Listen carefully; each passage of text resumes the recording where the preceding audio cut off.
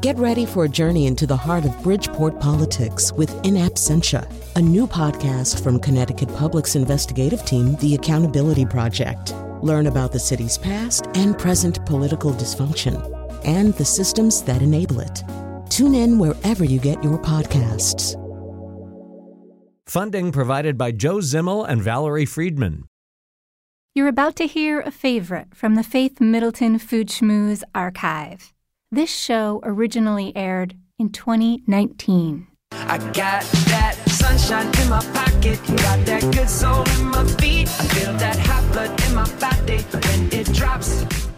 It's great to have you joining the party on the Faith Middleton Food Schmooze, inviting you to eat, drink, and be merry with us. We're in our culinary studios at the Big G, Gateway Community College in downtown New Haven, the use of 5 professional kitchens, part of their culinary education program. I'm with my food buddies. What a show we have lined up for you. We've got the guy from Red Truck Bakery on this show with us, and people come from all over to try his baked goods. And wait till you hear the people who have endorsed the baked stuff that he does. It's pretty mind-blowing. We got Mother's Day coming. We have some ideas of what you can cook for a mom's breakfast. We've got, spring stuff. Now the food's going to start to change. Here it comes. Let me tell you who my great food buddies are. You know I love them. We have Chris Prosperi, senior producer Robin Doyen-Aiken, Mark Raymond, and Alex Provins joining us from our sister public station, KJZZ in Phoenix. Hey, everybody. Hey. Happy spring. Hey, guys. Yeah, it's spring. Yeah, warm weather. So I think, kind of. Before we get to the wine, the bakery, and all that stuff, can we just do a mashup on all the spring foods that are coming out? Because it is exciting. Chris today made us a fresh pea risotto that was so delicious. So good. Thank you, Chris, for that. And then ramps, right? Oh, yeah. We've picked dozens and dozens already. They grow in little clusters. And the most important thing is don't pick the whole cluster. You pick 1 or 2 off that cluster, and then you move to another cluster. And then every year you can keep going back to the same patch over and over and over again.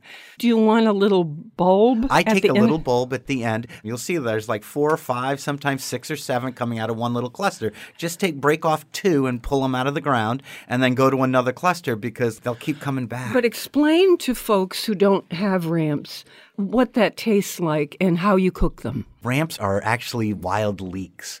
So they're in the onion family. So they have that kind of spark like a fresh spring onion has, like a green onion, a scallion, crossed with a leek. So if you've ever had a leek, you know how when you cook them down, they get creamy? They have that consistency too. And I'm telling you, I think it's because we've been in winter so long that whenever I see these and taste them, it just pops that it's winter Chris, is what over. do you do with them? Yeah. I saute them, and we had some of the bulb by using the risotto when I make risotto in the spring. We grill I do them. I do them in a cast iron skillet, Alex. Butter and olive oil? And just olive oil for me. I don't know, but butter's a good idea. I don't know why I didn't think of that. Anything you can Or do both. with leeks or onions, you can do with rams. I love just grilling them. Right before you put that steak on, just throw a bunch of them onto the grill and let them get nice and crispy. And then serve them on top of your steak. And serve them As right you on cut top a of your piece of steak, cut a piece of that, and eat it together. That's Are they spring. too rare to make like a vichyssoise, like a soup out of them? It's not that they're rare, it's the work. After 40 minutes, I usually my knees start giving out. And you have to get down and dig. So you could dig. They're small. There's one patch, I call it the Valley of the Ramps in Canton, Connecticut. And it's as far as the eye can see. You could literally pick there for days if you wanted to. There's so He will not tell where this is. I will not. Yeah, no. We're going to follow him. I tried this last year.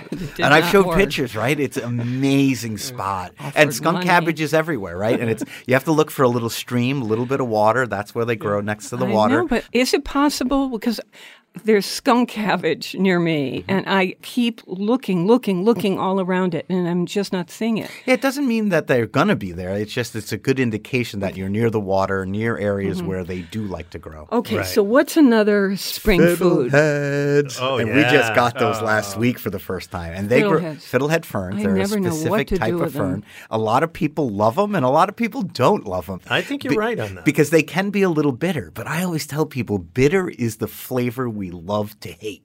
Right? With like a pasta or something. Don't the Italians love that bitter? Chop it up and throw it, fiddleheads in a pasta. But the key is wash them really good. I usually use 2 or 3 changes of water. And then I give them a quick blanch in boiling water. And then you can do whatever you want with them. You can saute them. Like Alex said, you can throw them in a pasta. We do a mix with asparagus that's coming up right now. Yeah. I mean, they really have this unique flavor. Everyone always says, what do they taste like? And it's so hard. They're very grassy. And again, you have to like that taste, that bitterness in your things. I don't like eating them alone. I like sauteing them with other things, so the bitterness is one component in a dish. There's a texture to them, too. There's a little really crunch. Nice. This is not exactly a spring thing, but because Chris made risotto for us just before the show, your trick is that you took the rinds from Parmigiano Reggiano and you boiled them in the water. Take them and put them in a pot of boiling water and then let that simmer for, 10, 15 minutes. And then as you're making your risotto, instead of using stock or just regular tap water, use that. We call it Parmesan stock or Parmesan broth. And it has this brininess, this saltiness that makes the risotto so good. And you're not wasting your rinds like most people just chuck them in the garbage. I throw it actually into my chicken stock. So does it dissolve, or do you still? No, it's still in there. It's still in there, and you just chuck it. Yeah, just chuck it at the end. I strain it, and I keep that stuff, and we use it for heating vegetables. It's a great, not vegan, but vegetarian broth. So, Mark, asparagus is up in your yard, right? Yeah, I just got my first batch of asparagus, and I cooked it up in a nice little omelet for Mary and I. Asparagus I love fresh asparagus. I do, too. And Yeah, it's so, in pasta. it's so nice. If you can find if you can find fresh asparagus, Everything I'm telling you, pasta. it tastes nothing like the stuff you buy in the grocery store. I've been eating asparagus a lot. It was always store-bought. There weren't a lot of farms in the 80s and 90s that grew asparagus around here because you have to leave it in the ground. Once it's done, then it goes dormant, and that patch of land can't be used for growing lettuce or anything else. So you need to have a lot of room to do this. So there wasn't a lot. Now you see this resurgence of farms growing these little patches of asparagus. There is nothing like fresh asparagus. What's the difference, Chris? It is just fresher tasting. got It's a brightness to juicier. it. The fresh stuff is like 10 times stronger in flavor and juiciness and crispiness. I see it growing sometimes on the side of the road. Oh, wild asparagus. Yeah, that's even Now, better. does that Really? taste... Where do you see that? Because I want to go get Yeah. it. I know. It's a Very place rare. in Branford. I'll trade you secrets. Just oh, Look at her. I found it. Ah, you That's bet. rare. The asparagus It's rare to finder. find asparagus. I think it grew out of the yard, somehow either under or over the wall Nice. of these people's home, and now it's on the outside of the Oh, you should wall. go pick some. I looked and I thought, well, that's probably still not legal, because it's still technically their asparagus, but I wanted to pick it in the worst way. There's some lady in her yard. Leave $1 in the mailbox. There you go. Yeah. Thank out you of for my the fresh yard, asparagus. Okay, so how do you cook yours when you make asparagus? Lately, I've been roasting it in the oven, but I love to grill it too. When I get the wood-fired grill going, whatever vegetables, fresh vegetables I have around, they're going on that grill. I love my asparagus with just That little char. Yeah, that little char on the tips where it gets crispy almost and smoky. Oh, And absolute asparagus is one of those vegetables that, depending upon how you cut it, impacts, I think, the enjoyment of eating it. Like Matt will always cut it at a diagonal and then kind of like slice it down Fancy. the center. And it's better presentation, but I think it tastes better too. I don't know. I love wrapping it in prosciutto. I even go buy the store-bought prosciutto in the package, that's already sliced for you. And that's fine for this use. Everyone loves the pencil asparagus. I love the thicker big, ones, fat yeah. ones. Jacques Pepin says that, Chris. Oh, they he have said, so much "Why flavor." why do Americans want thin asparagus? That's a waste." He said, "It's not better. No. Get the fattest best asparagus you can get. That's So where all the They're flavor tender. I learned a is. lot from him on that one. Well, I think I have the biggest asparagus out here in Arizona. Yeah, So we what's have growing there? Oh, Well, we see. have blue agave, and they only flower once in their lifetime, and they, at around 25 years or so, they'll send up this like Dr. Seuss telephone pole size asparagus. It'll grow like feet a day. I'm almost not exaggerating, so I'm going to send you a picture. I don't think you can eat it. I have to see this. Mark can tell you, if you have asparagus in your yard, you can watch it grow. It'll just peek its You head have to out be in the pretty morning. bored, I think, to do that. No, if in the morning you'll see it's popping its head out of the ground, and by 2 o'clock it's a stalk. Right. That's how fast it grows. It's an amazing vegetable.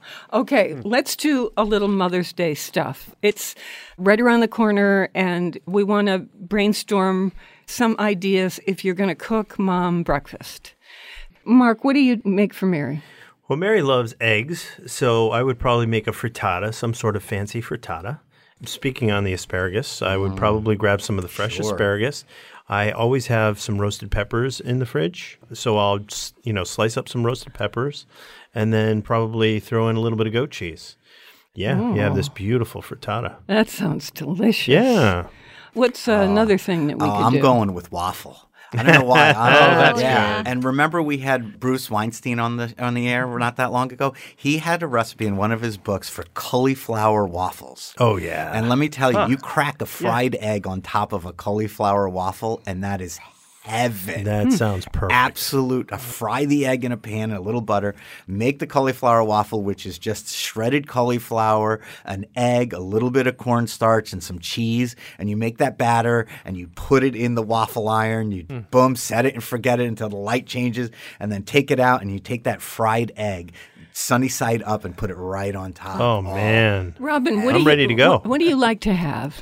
My tradition at my house, I have a 15-year-old daughter, Violet, and a 10-year-old son, Evan. They like to cook for me, and people can't see me, but I'm saying cook with quotes, air quotes. So they come and cuddle me in bed and usually make me some toast. Some years it's just been cereal with some little flowers and my Mother's Day cards. And some years, if they're loving me a lot that year, I will get like a fancy toast.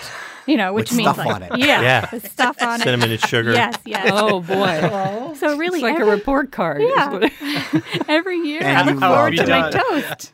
That's so funny. That's adorable. Yeah. So breakfast in bed and homemade by a couple of kids who can sort of, work the toaster. Yeah. Who cleans up? Oh, they do, of course. I'm staying in bed until brunch. Nice. Yeah. Okay.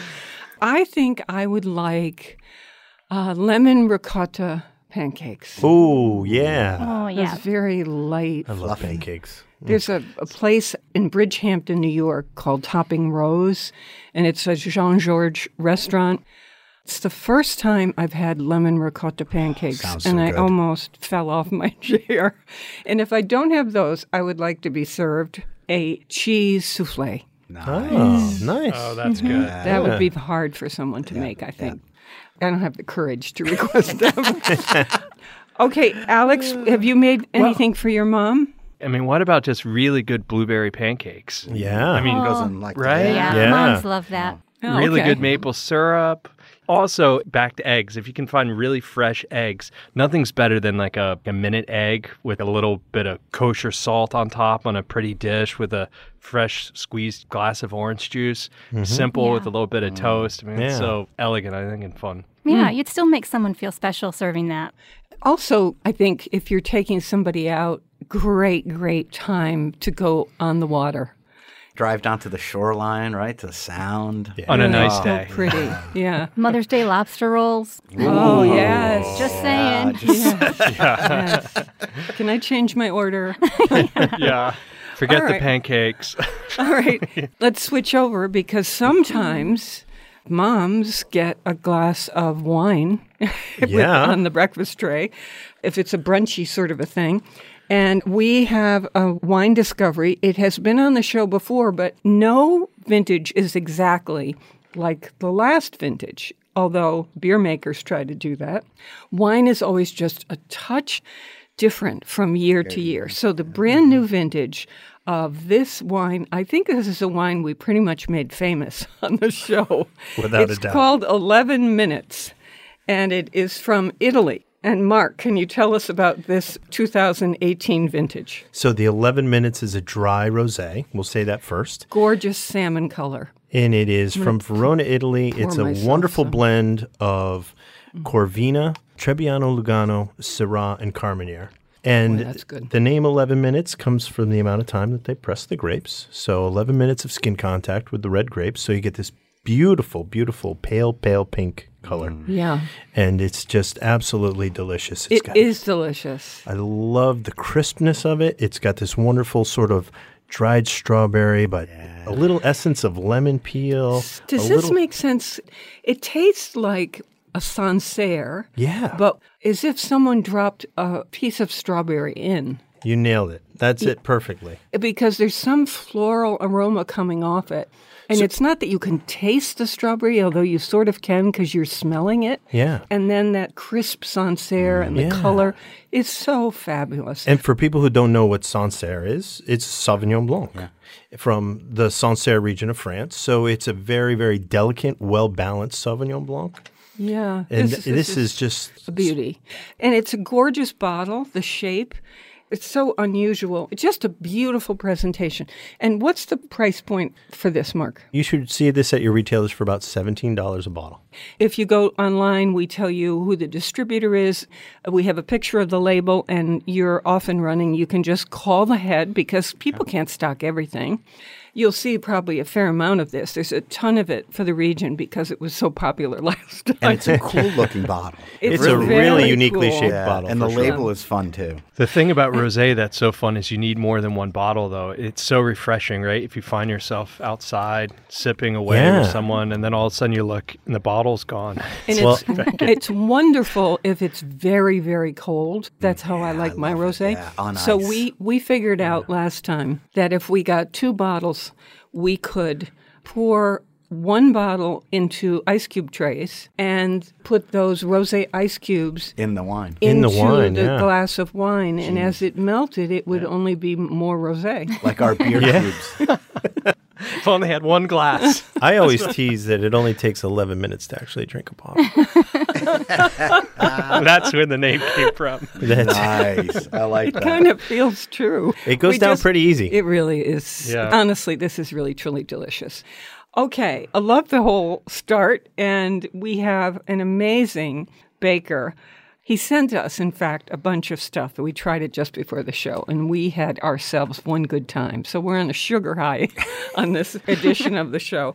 More mouth-watering conversation and fun ahead on the Faith Middleton Food Schmooze. I hope you will make a charitable contribution to feed the hungry. We're online now at foodschmooze.org, and we'll be right back. Eat 'em up and eat your vegetables for your heart, your head, your body, and your soul. Fresh or frozen, hot or cold, it's good for you to eat your vegetables, your vegetables. Broccoli, carrots, kelp, and kale. Let those snack chips all go stale. Asparagus, it is a must if it's available. Don't just push them round your plate. Put the fork to your face. You gotta learn to love, not hate your vegetables. You gotta love your vegetables.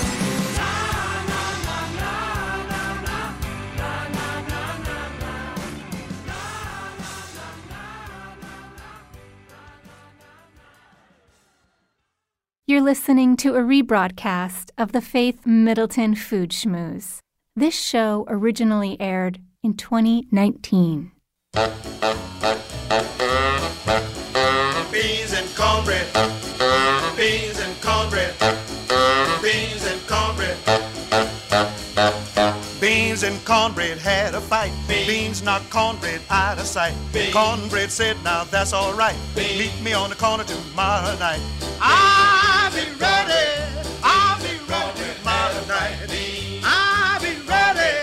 I'll be ready tomorrow night. I'll be ready. I'll be ready tomorrow night. That's what Beans said to cornbread. I'll be I'm Faith Middleton. You can sign up for our free podcast, meaning a copy of the show, and it arrives in your inbox every week, and you can listen whenever you want. You listen on your schedule. Get the podcast wherever you get your podcasts. I'm with my treasured food buddies, Chris Prosperi, chef and co-owner of Metro Beast Restaurant in Simsbury, Connecticut, winebroker Alex Province, Mark Raymond, all senior contributors, and our senior producer, Robin Doyen Aiken. First, I wanted to ask, what do you all drink rosé with? Oh, okay. So for me, rosé is outside. So you got to have it chilled. And then what I like to do when I have friends over is I do like a charcuterie plate. Sliced prosciutto, some salami, fresh figs, vegetable salads, all stuff you can kind of pick at, olives, that kind of thing. I put it on this huge board that a friend of mine made me. Everything makes the wine change in flavor.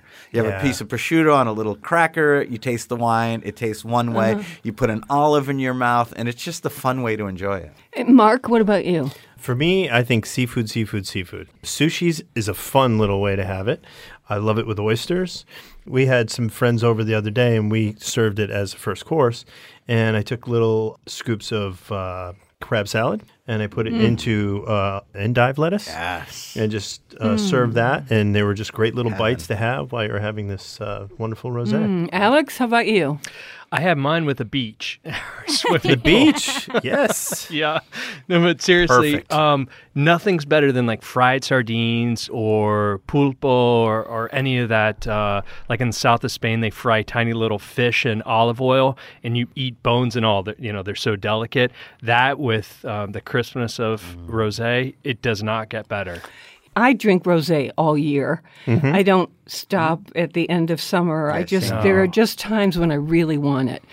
And it's true. I want a deeper, darker red too because it's cold and it feels good. But I think I pretty much will drink rosé with anything except spaghetti sauce. You know what? No, I mean it. And even a white sauce, I would drink it with that to cut some of that. Drink it before the spaghetti sauce. Yeah. I was thinking fried chicken. Fried chicken would really be good. Perfect. Oh, that's good. Summertime. It's like a fried fish. Yeah. Okay, well, that was fun. Yeah.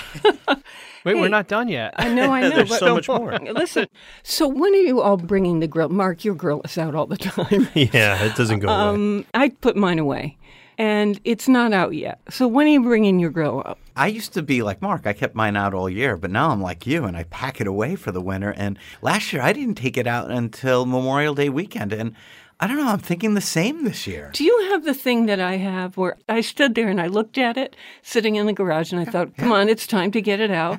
And I looked at it and I felt this little whisper of intimidation. I thought, how do I run this again?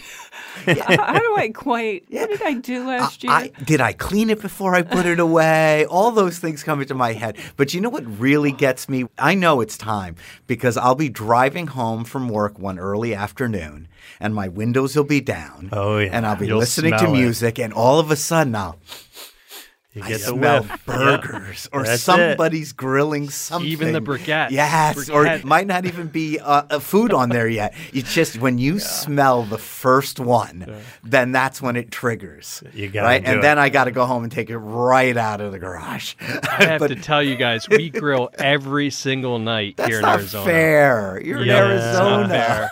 How fun to be able to grill every night. I think that really would be fun. Oh, I think we it's the actually best. wore out our grill because we use it so much. And how about gas or charcoal? I'm on Ooh. charcoal. You're on Charcoal whenever possible. I'm a charcoal person in terms of the flavor that I prefer, but I do now understand the ease of the gas grill. Yeah. I have a Weber charcoal that lights by gas, and even I get times where I just grab the gas grill and I don't bother. And mine is so easy. You literally just take the charcoal, put it on the grill, light the gas burner underneath the charcoal until it gets red hot and turn it off. And even me, sometimes I'm like, I'm just going to wheel out the gas grill, turn it on, flop the lid down, come back in 10 minutes and throw my stuff on there. One of my favorite things to do is I have this tiny, tiny Canadian grill. It's like the old hibachi size. I want love one. the old Now, hibachis. that's what I want. What's the name of it? I'll get it for you.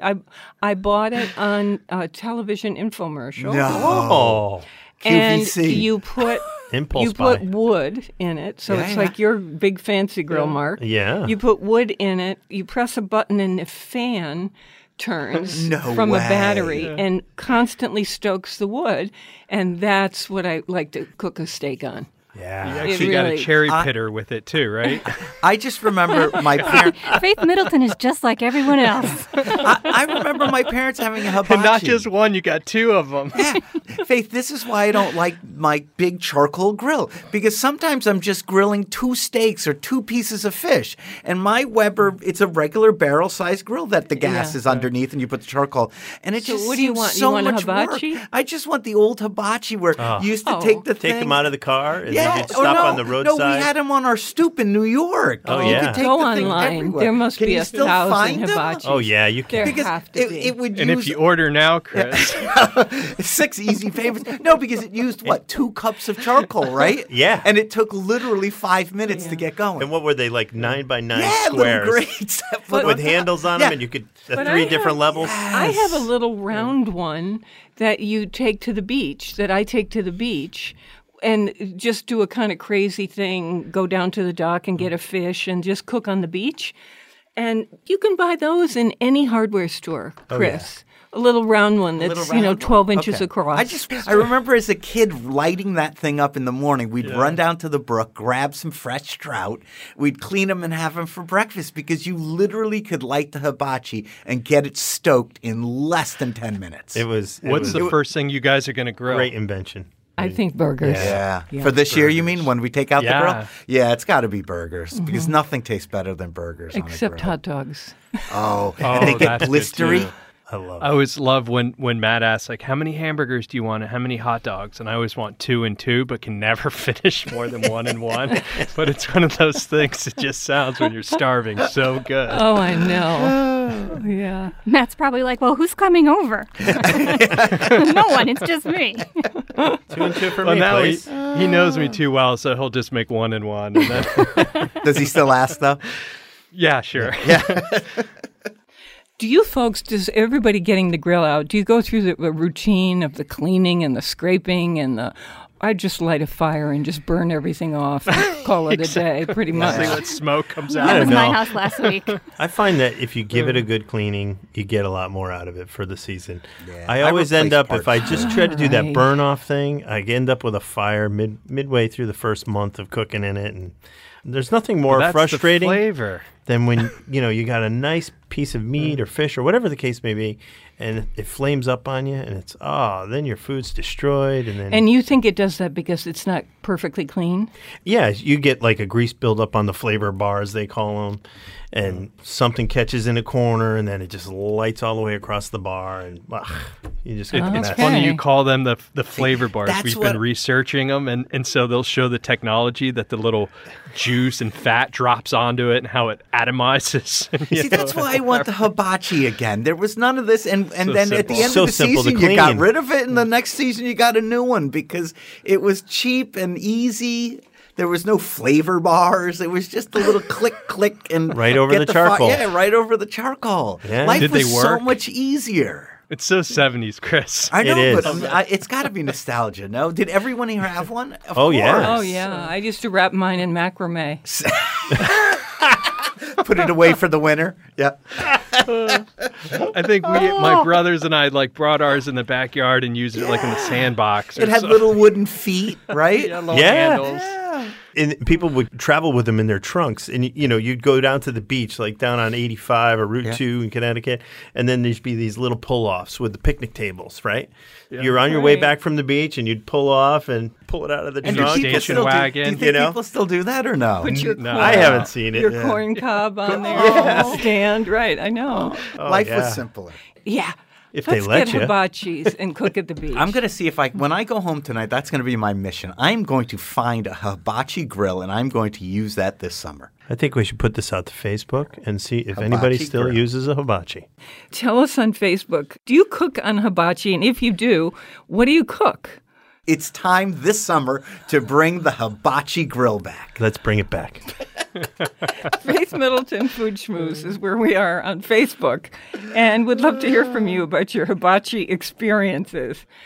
Coming up, as promised, we've got the guy from Red Truck Bakery.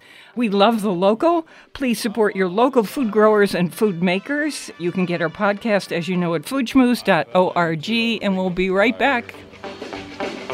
I fell into a burning ring of fire.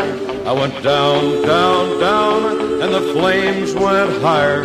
And it burns, burns, burns, the ring of fire, the ring of fire.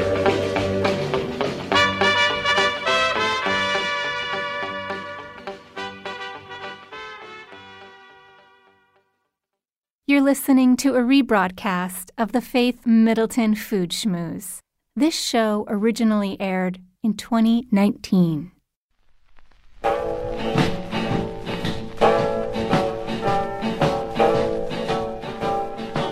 This is the Food Schmooze Party, offering the richness of life, coming to you in Connecticut, Rhode Island, Massachusetts, and New York, including Westchester County, the East End of Long Island, the Hamptons too, of course. Senior producer is Robin Doyen-Aiken, and to hear the show on Connecticut Public Radio, it airs Thursdays at 3.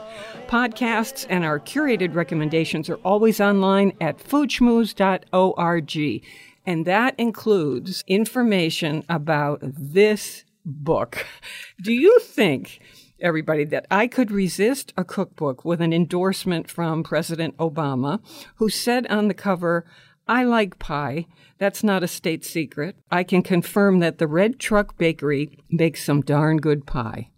There is also a rave from Oprah and Jane and Michael Stern, our buddies here on the show, the Road Food Warriors. So I opened the pages of the Red Truck Bakery book. Well, this place is on Main Street among apple orchards and rolling hills in rural Virginia. And now, after the raves, people will drive hours out of their way to taste Brian Noyce's Rise and Shine biscuits, Mom's Walnut Chews, his Shenandoah apple cake, and one of the items I crave the most, Kentucky bourbon pecan pie with chocolate in a pretzel crust. Come on. Come on. Oh, my. Yeah. And now, in addition to this cookbook, Red Truck Bakery is online, shipping its goods all over the place. And I'm telling you, you're going to have that thigh-slapping reaction that we had because we just ate some of this stuff. We have several recipes from the Red Truck Bakery cookbook at our site, foodschmooze.org. And what a story Brian Noyce tells in the introduction about how he learned to boost flavor in his baked goods until eaters and bakers were pretty much swooning. Brian, welcome to the Food Schmooze Party. Thanks for having me on. Any friend of Jane and Michael Stern's, ... Okay, that's same here. I have to ask you, the Kentucky bourbon pecan pie. Now, we've experimented with doing a pecan pie here on the show with chocolate in it. We did a shortbread crust, and we were pretty proud of it. But I had never thought about doing this genius thing you did, which is to put it in a pretzel crust, which has that salty, crispy, crunchy thing going. Delicious. What a smart idea. Tell me about this. Well, every pie recipe in the book pretty much is based on the same crust, and I wanted to mix that up a little bit. The pretzel idea came from a couple folks in the kitchen. We played with it a little bit. We liked the idea.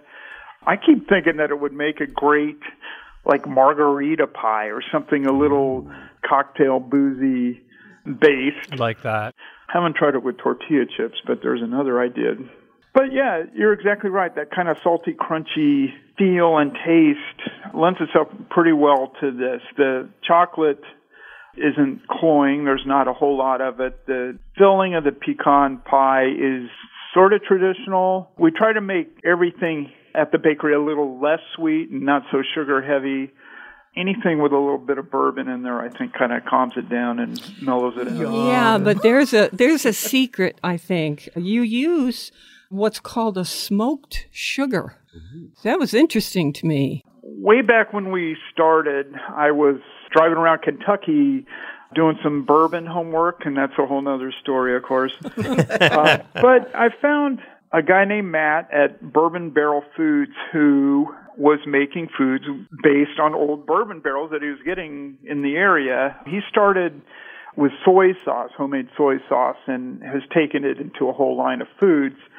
Something that just jumped out at me was his turbinado sugar or chunky sugar that is smoked with barrels or staves that had previously held bourbon. So you get kind of a smoky, sweet, fruity, little extra something in just a good crunchy sugar. And I love that. It kills me that people say there's no pioneering territory anymore. There's nothing to be discovered. Have you ever heard that one? And I look at them and I say, oh, you kidding? In just our world, just the food world. Yeah. Listen to this guy who dreams up this thing using the bourbon barrels to smoke sugar and his soy sauce in the bourbon barrels. And then we've got Brian here, who is making up a pie like this with a pretzel crust. Is a constant invention in the food world. Yeah, pushing the envelope. I like this a lot. And I think he just came up with a tortilla chip margarita one, right? I know. I got to put you on hold so I can play with it. See, I heard that. I want to be a tester for you. Thank you for letting us post because with Mother's Day coming and everything, there's a barnyard breakfast pie. It's at foodschmooze.org. It's everything I like for breakfast dumped in a pie shell is about what it came down to. Several things I came up with because we had a lot of things sitting around. There's a shoe fly pie that I make that's called Not Your Amish Grandmother's Shoe Fly Pie that was invented just because we had a lot of lemon cakes left over at the end of the day, and we started crumbling them up and making a pie and lightening up that traditional heavier Amish version of that. The barnyard breakfast pie came about the same way because, it's crumbled up biscuits, sausage, a little bit of bacon. Oh, wait a minute. You're not mentioning the smoky pimento cheese. There's that kind of creamy, savory with a little bit of sweet, a little bit of fire. Oh, yeah. And good amount of chunk. God, it sounds like it's describing everything we've seen and talked about today. But it's great. You just slice into it, you heat it up, and there's everything you need without messing up the kitchen. You can make it several days ahead and just refrigerate it and just throw it in the oven that morning. Wow. And boy, Mom would love that, especially in bed. Yes. Mm-hmm. We're going to get to your Madeleines, the tribute to Jacques Pepin, who I know is one of your food heroes, and he's a buddy of ours, too. By the way, I love that guy. He is so getting a Lifetime Emmy. I think it might be the first they've ever done as a Lifetime Award, so that's really pretty extraordinary. Wow. And he's getting it along with Judge Judy. I know. I love her beyond imagining. I love Judge Judy. I just think it's the most hilarious show I've ever seen. My loyalty goes a little bit over onto his side, but no one is more deserving. I love him. I love his daughter. Yeah, she's great. It's a great family. Yeah. Brian, you have taken the most circuitous route to this bakery life imaginable. I thought, this could have been a straight memoir. This is so good. Love the way you write. So tell us a little bit of this story. You started out in, should I say newspapers? I did start out in newspapers. Actually, I'm from a newspaper family in California, and I grew up kind of playing around at the newspaper with my dad and after school. I went on to become an 18-year-old art director of a weekly newspaper in Newport Beach, California, joined a City Magazine company as kind of their kamikaze art director in Tampa, Houston, and Detroit, until Ben Bradley beckoned me to D.C. to interview at the Washington Post to be the art director. Boy, that was 35 years ago yesterday, actually. I just did a little post on Facebook about it and how my life's changed since then. I put in a good 15 years or so at the Post. I always had an interest in food. I took vacations training at the Culinary Institute of America, which in D.C. I always have to say is the other CIA. There's also a place called l'Académie des Cuisines that just disappeared but was pretty reverential just outside of Washington, where I did a lot of training. I was the guy that would always bring in nice food projects for staff meetings at the Post or later at Smithsonian Magazine, where I also ended up. And, I just kind of wandered up and down the East Coast after moving here, exploring old food dives. I had a copy of Jane and Michael Stern's Road Food in my glove compartment, and my friend Dwight and I would check out all these places. And I just thought, man, someday I'd like to do that. Years later, I hit 50, and I thought, if I'm ever going to do it, I got to do it now. And so we had just bought a farmhouse outside of D.C., 1 hour out in the Virginia Piedmont. Being an art director, I thought, well, that old farmhouse needs an old red truck. And I searched online, and I found one in gorgeous shape. I was turned over to the seller, who turned out to be Tommy Hilfiger. And I bought the truck from him. He had it on his farm. And I started baking on Friday nights out of the farmhouse, and in that old red truck, I would take it around to a couple of country stores out up the Piedmont. Yeah, and then what happens? Because people started lining up, right? They show up at the store before the store opened, half an hour or so, and not for the woman who owns the store to unlock the door, but for that red truck loaded with pies and cakes to show up, and word spread. And then, of all people, Marion Burroughs from the New York Times happened to be at a picnic in Rappahannock County next door to us, had some of our items, sent me an email the next week and asked if I wouldn't mind if the New York Times wrote a little piece about me. And I was like, not at all. And I had 24 hits on my website one day. The next morning, the New York Times piece came out on the front page of the food section, and my hits went from 24 to 57,000 in one day. And it just made me think, okay, I might be on to something here. I think I've got a business. Yeah. So I pursued it. I finally left publishing. I signed a lease on an old 1921 gas station in the middle of the county seat out there. And we opened up a bakery, and I hired 2 or 3 staffers, and we were off and running. Yeah, isn't that incredible? Such a great story. And how did Barack Obama first encounter your pies? Well, that's a great segue, because as soon as we opened, the economy crashed. We were suddenly in the Great Recession. It was touch and go for a good while. A few years later, we now had 2 locations, 40-something employees, and we're sending thousands of things nationwide every year. And so on a slow day, I sat down and I wrote a note to Obama on it. It was his last year in office. A month later, Valentine's weekend, my store manager calls me up. I was away. It was my birthday, so I wasn't in. And she said, a guy just stopped by from the White House with an envelope from the president. I said, okay, I'll look at it Monday. I didn't know who brought it by until I got an email from Cody Keenan, who is Obama's chief speechwriter. And so he took a moonshine cake back to his staff. He took a pecan pie to the president, as he's telling me in this email. I wrote back and said, oh, thanks very much. I wonder who this was. But the pie you should have got in front of him is our sweet potato pecan pie with bourbon. You sense a theme going on here? He calls back and he says, POTUS says yes. So oh my goodness! The next day, I spent some time making 2 or 3 versions of this pie, and unbelievably, on Pie Day, March 14th, 3.14, when a presidential administration had a sense of humor, he released a whole salute to the bakery on Pie Day at 3:14 in the afternoon, and it just went nuts. It turned into this big bromance between that administration and our bakery.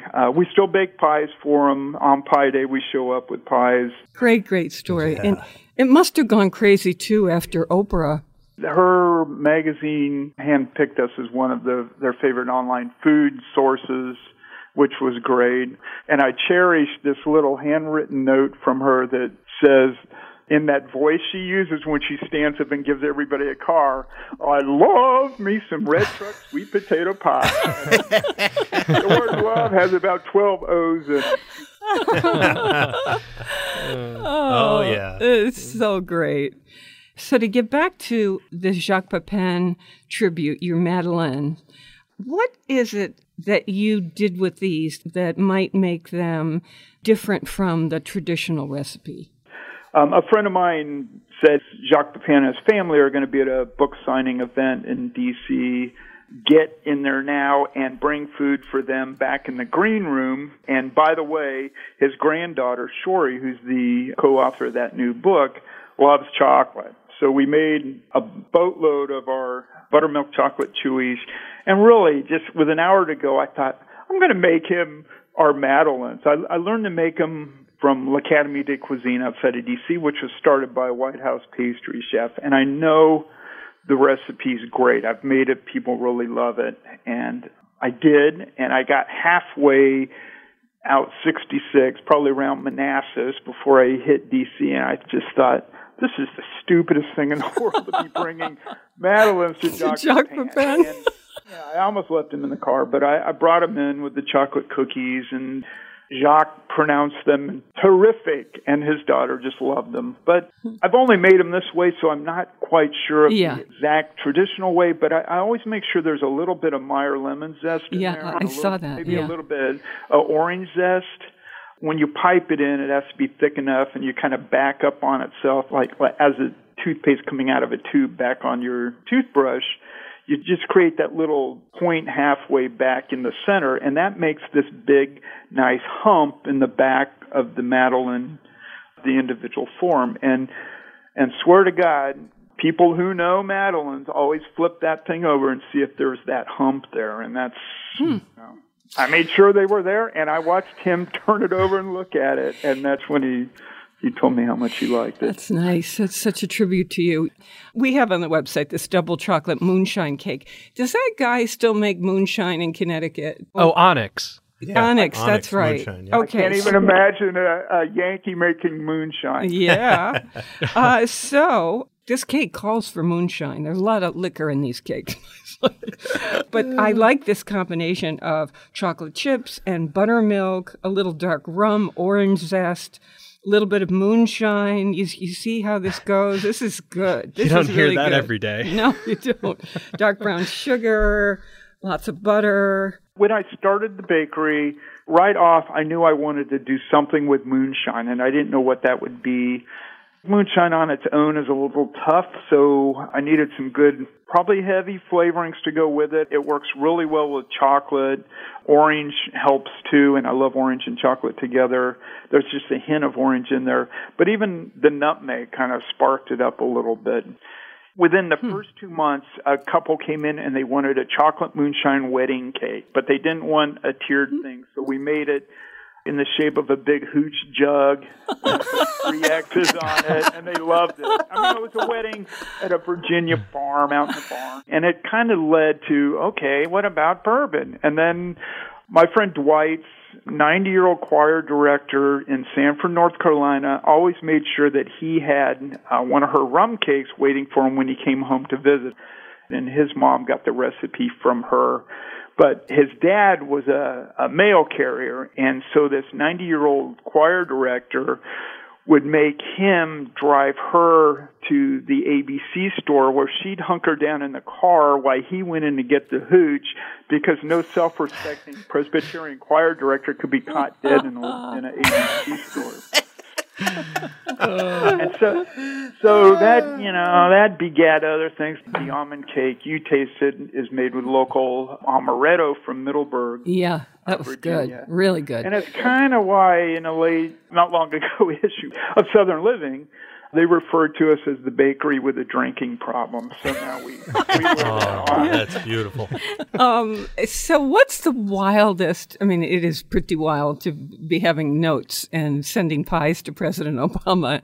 But what would you say is another totally wild place that you have sent your goods to? I mean, we send our St. Patrick's Day Guinness cakes to the Irish Embassy, and Tim Kaine, our senator here, is a good Irish boy, and he loves that. He loves everything we make. Well, one kooky thing was I revered road food. That copy of the book was just beat up in my glove compartment as we'd make these treks to these funny little dives and greasy spoon joints up and down the East Coast. And here I am in the kitchen, and I look up, and that's the weirdest thing of all, is to see Michael Stern walk in. And I just looked at him. I thought, oh, my God, you don't even know how responsible you are for this place. We've gotten to be good buddies, and he and Jane have kind of like shouted across the country about the good things coming out of our bakery. Thank you so much, Brian Noyce, owner and author of this book based on your bakery, Red Truck Bakery in Virginia. It's your cookbook, and they also ship online. Thank you so much for being on the show. Well, I appreciate it. Thanks very much. And never eat more than you can lift. In New Haven, I'm Faith Middleton.